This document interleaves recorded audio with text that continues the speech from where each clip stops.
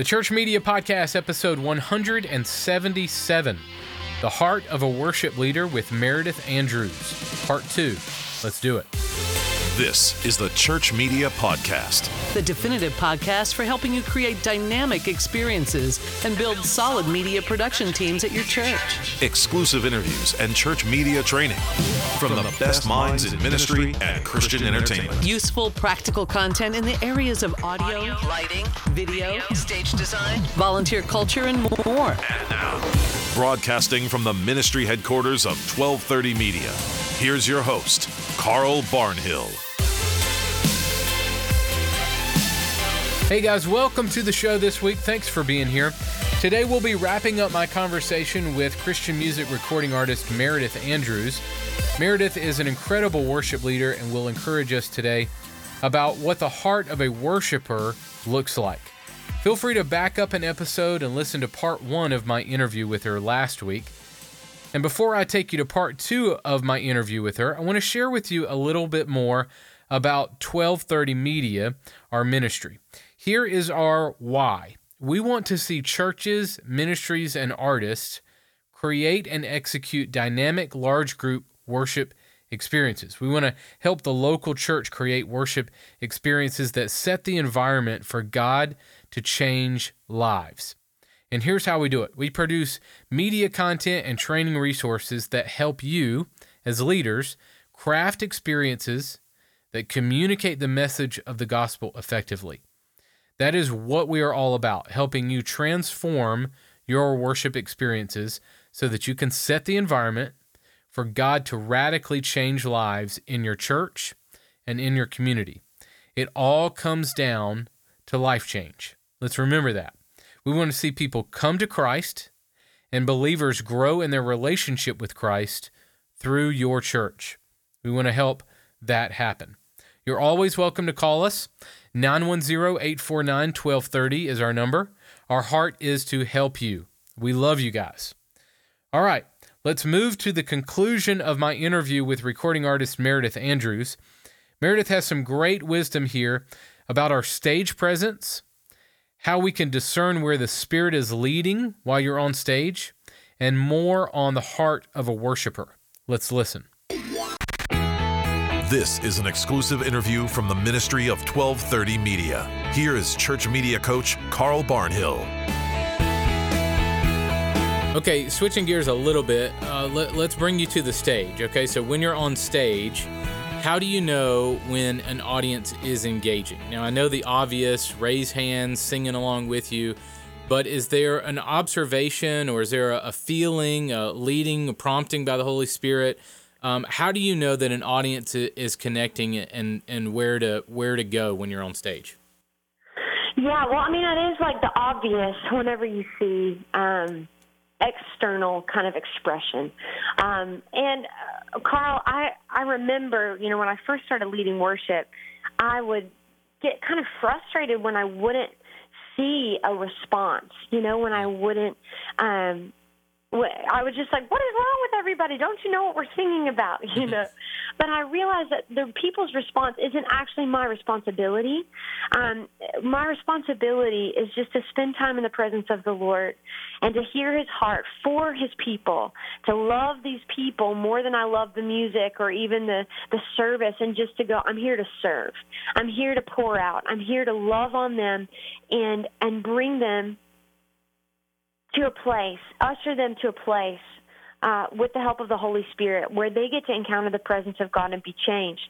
Now, there are some times when there are, being in a service, and I'm sure if there are worship leaders listening that they can relate, that there are times in a service where you just feel like you're hitting a wall, and the people might not be responding. There might be a few that are, but you just feel like you're coming up against something and you can't get past it.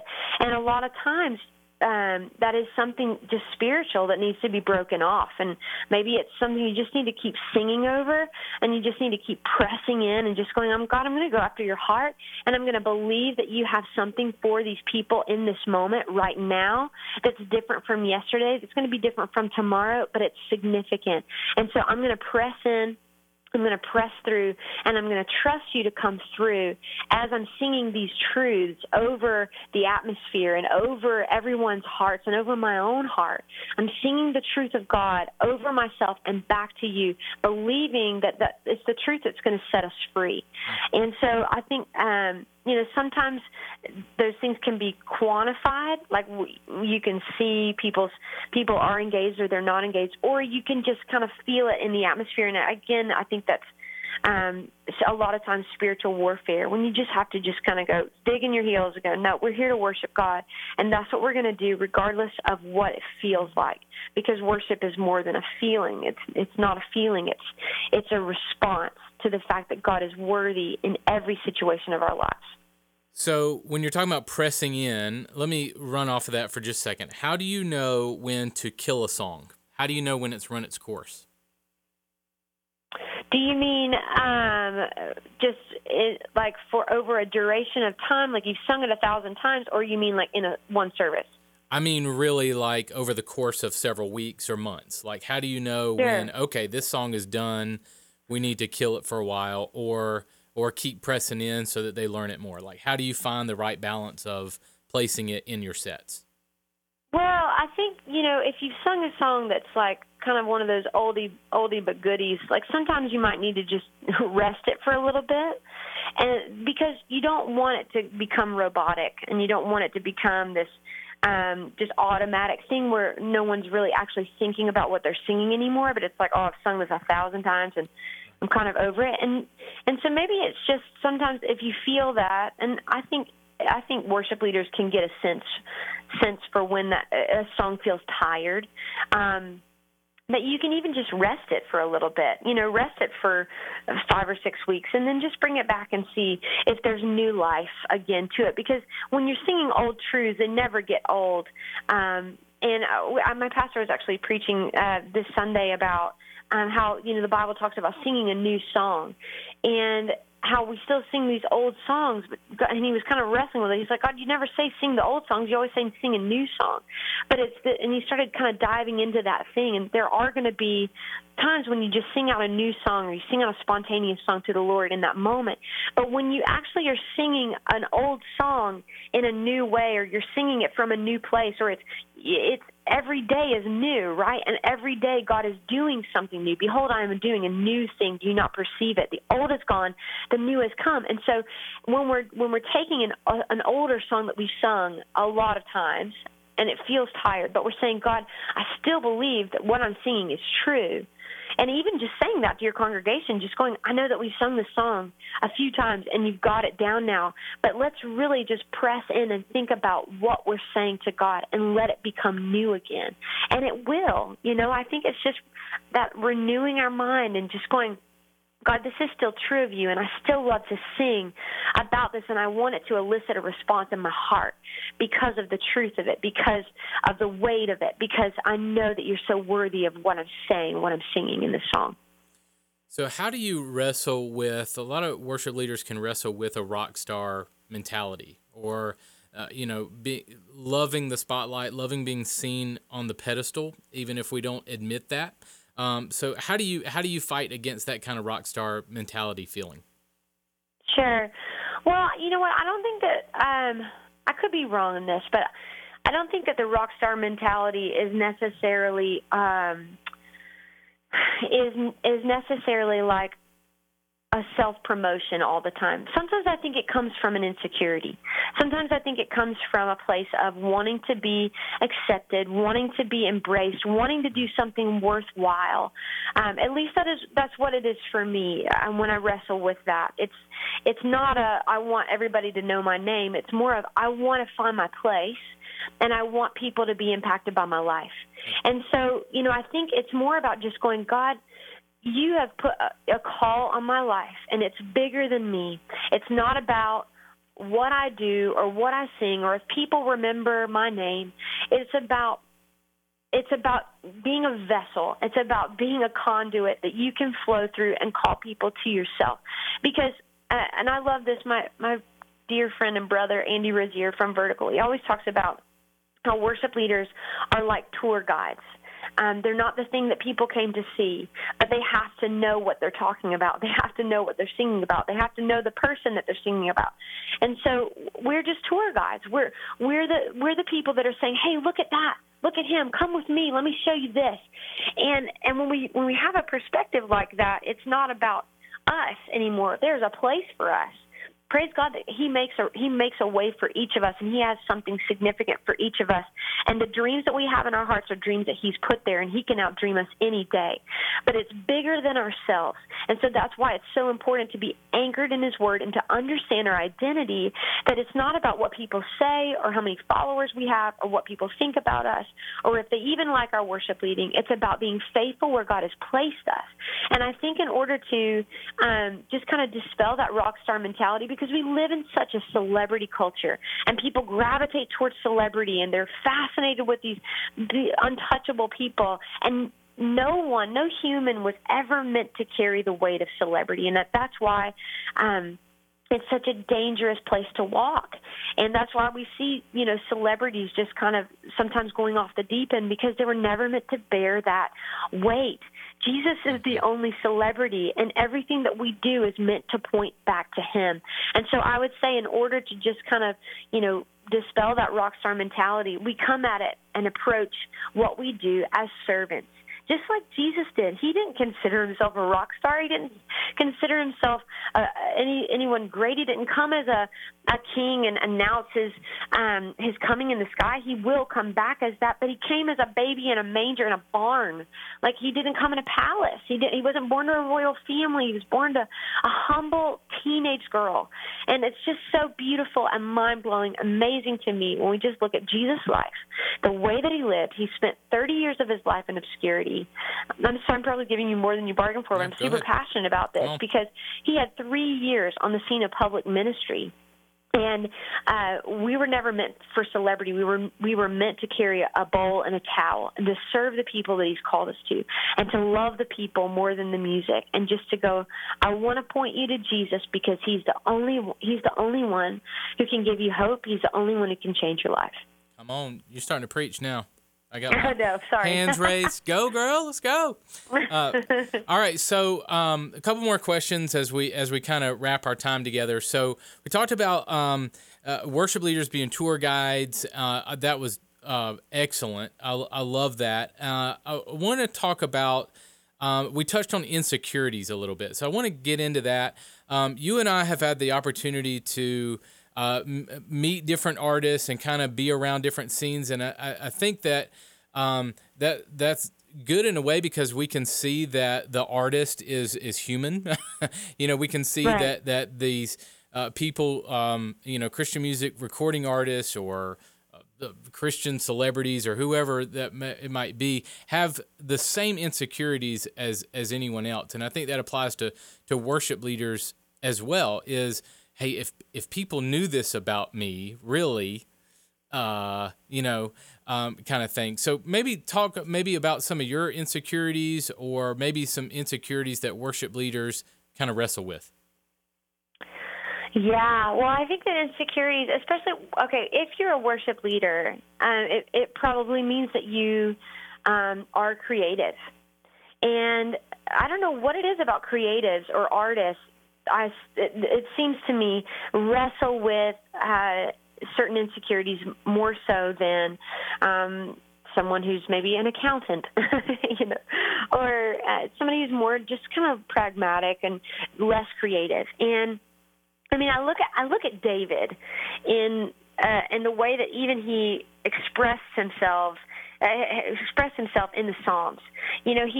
He was so honest and so raw and so vulnerable. He was high one minute, he was low the next. And there's nothing wrong with being vulnerable, and there's nothing wrong with being honest. And I think with insecurities, like for me, I could rattle off a bunch of insecurities, but I think when I first started and my there was all this hype around my first record, and it didn't take off like everybody said it would or thought it would. And I watched all these other people who had signed record deals at the same time as I did, and they were just, all of a sudden like skyrocketing, and I'm just like piddling along. And I'm like, God, I remember saying this to the Lord. I said, God, I thought you called me to this. And I just felt like God so lovingly slapped me upside the head. And he was like, why would you think just because you didn't sell a certain amount of records that I didn't call you to this? Like, since when did success equal record sales? And man, that just like humbled me so fast, Carl. And I just realized that there was a work that needed to happen in my heart. And that's the journey that was the moment that God just began to do this deep work in my heart, where I was no longer rooted in, my identity was no longer rooted in what people thought about me or how successful I was in the world's eyes. But God just began to train me and teach me that success in the kingdom looks like obedience, and it looks like faithfulness. And that is it. And so we will have insecurities. There will be times when we feel insecure. But I don't think that that's necessarily a bad thing. If it's something that we harp on, if it's something that we fixate on and can't get past, then we definitely need to be free from it. But when we have insecurities or we find that we have shortcomings, that only just drives us back to the feet of Jesus, where we go, God, I'm so dependent on you. If you don't come through, I am toast. And that's a good thing. That's a good thing to say, I am not enough, but to know that he is. And us with God, we are more than conquerors. And we can't do anything on our own. I don't want to do anything on my own. I don't want to do anything in my human strength. I don't want to do anything in my own security. I want to do everything empowered by the Holy Spirit, secure in my identity, knowing that I am a daughter of God. I'm a daughter of the King. I'm not perfect, but he uses me anyway, and he loves me anyway, and he has a plan for my life. And that's the thing for all of us is, you know, you might have something that you just have really struggled with, or a comparison thing, or an insecurity thing, or just feeling less than. And you are not less than. I think that it's so important for us to exercise, remind ourselves who we are. We are a chosen people, a royal priesthood, a holy nation. We were knit together in our mother's womb. We are fearfully and wonderfully made. And all the things that God says about us, just begin to have a different dialogue in your head, you know? Sometimes we just have to preach to ourselves, and we have to preach. I have to preach to myself every day, because my thoughts will tell me one thing, but I have to tell myself what the Word of God says. This is what God says about me. And then we're rooted and established in our identity in what he says, not what anybody else says, not what our thoughts say, not what the enemy says, but in what God says about us. And that is the securest place we can be. Come on. That's such good encouragement. As we kind of wrap today, tell me about your new album. You have a live EP coming out, right? Yes, I have a live worship EP coming out. Actually, the first single comes out on December 7th, and then we'll release a single one a month until March, and I'll release at the beginning of March all 6 songs together. And we recorded it at Rocketown, which is where we meet for our church. And so I wanted it to feel like church, and I wanted it just to be a night of worship where people could come and be refreshed and sing out some new songs to the Lord and just be ministered to. And it was such a sweet night that I will never forget. And I could go on and on about what God did, but he just gave me so many pictures of what he was doing in the room and what he was doing in people. And even just one of the things that we just talked about, identity, that he wanted to reestablish identity, because, living in Nashville, you can get caught up in the music scene and in what your title is or your role or your artistry. But really, our identity isn't about what we do. It's about who we are and what God says about us. And I felt like that night specifically God was saying, I want to reestablish identity for people who have lost it in their titles or their roles or their jobs. And so that was really beautiful. And I'm just so excited to share these songs with people. And my prayer is that they'll just be able to experience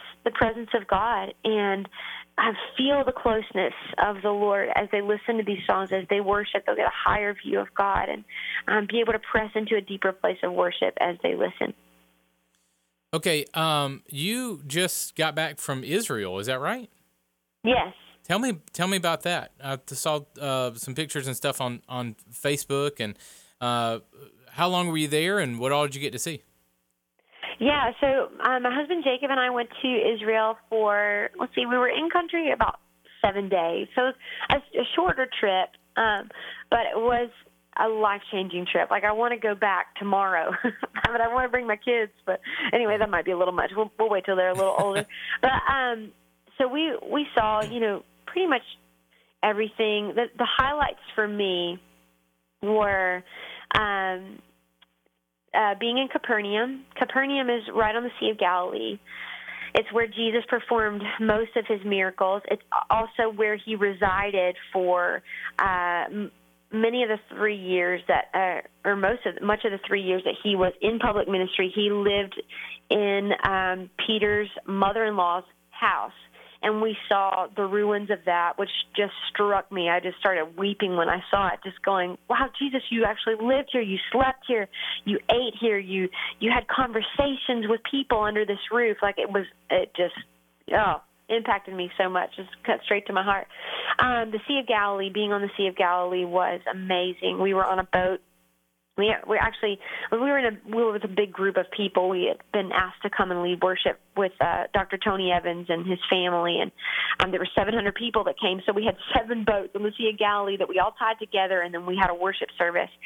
And I sang a song called "Peace Be Still" that's come out of our church, The Belonging, and it's straight from that scripture when Jesus calmed the wind and the waves on the Sea of Galilee. So singing that song on the Sea of Galilee, it undid me. Caesarea Philippi, where Jesus said, "On this rock I will build my church, and the gates of hell will not prevail against it." It's a really special place. It's actually this cave or this big rock formation. I can't even describe it. It's beautiful. But there used to be like a geyser, like a spring of water, rushing water coming out of this cave. And thousands of years ago, people assumed that it was actually the gates of hell, that it was the opening to the underworld. That's what the pagans believed. And so when Jesus said that to Peter, he was right there. And he was saying the gates of hell will not prevail against it. And I just love how Jesus used imagery and even like play on words. Like, he was just brilliant. And then obviously being in Jerusalem, seeing the Garden Tomb, which they're not sure that that's where Jesus rose, but it was something like it or was somewhere near there, but still very powerful. Seeing the Church of the Holy Sepulchre, where they built a church on Golgotha where Jesus was crucified, and being able to touch the rock. It was a phenomenal trip. And what I'll say is everybody was kind of freaking out for us, because apparently there was some bombing going on. We had no idea. I've never felt safer in my life. And it felt like home. It just, knowing that Jesus walked there, lived there, it is something like I've never experienced before, and I can't wait to go back. Was that your first trip there? Yeah, it was the first trip. Yeah, I've never been. I've always wanted to go. In fact, when I worked for K. Arthur for the longest time, I never went on a trip. We always sent teams. So it's something I really wanted to do. So that's awesome. Yeah, okay. You need to go. I do. Okay. I think Kay's going in the spring. See if you can hop on that trip. I know. She's like 85, still cranking, something like that. That's so amazing. She is. Good for her. Yeah. Well, Meredith, it's been a pleasure, my friend, knowing you for a long time and seeing how God has been using you has been really exciting to see, and I know that your family and everybody's so proud of you, and it's just awesome to see your obedience and where the Lord has taken you. So thank you so much for all that you're doing, and thanks for chatting with me today. Send my best to Jacob and the kids, if you would. I will. Thanks so much for having me, Carl. It's been such a privilege. This has been an all-access interview from 1230 Media. For more interviews, training, and exclusive content for your production team, visit 1230.media/training. Hey guys, I hope you were encouraged today from Meredith. If you haven't checked out Meredith's music, I want to encourage you to do that. Just go to meredithandrews.com. You can buy music, check out her tour dates, get merchandise, see photos, and more. That's meredithandrews.com. And you just heard her talk about her new live EP coming out this year. Be on the lookout for that dropping slowly over the next few months. Just go to her website, meredithandrews.com. That's the best place to find her and get connected, meredithandrews.com. For additional resources for your team and more on the podcast, you can visit the show notes page for this episode at thechurchmediapodcast.com. churchmediapodcast.com/177.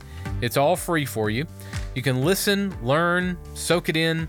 Great content from industry leaders in church world and ministry. The churchmediapodcast.com.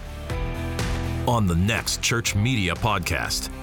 Next week, I'll welcome Kathleen Cook to the show.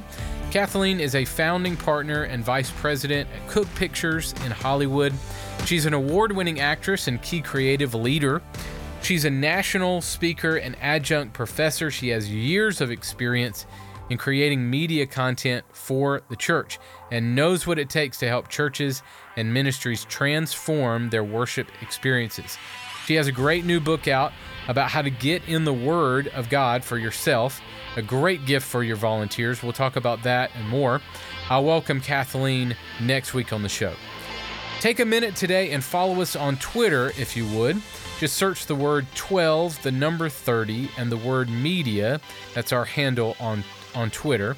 12, then the number 30, then the word media. Shoot us a message and let us know that you're out there. We'll send you a coupon code for some worship media as our gift to you. We would love to connect with you there. Thank you guys for listening. Go out there and create some amazing worship experiences this weekend. I'll catch you next week. The Church Media Podcast is a production of the Ministry of 1230 Media and produced by David Michael Hyde. For show notes, archive episodes, and more free resources for your team, visit thechurchmediapodcast.com.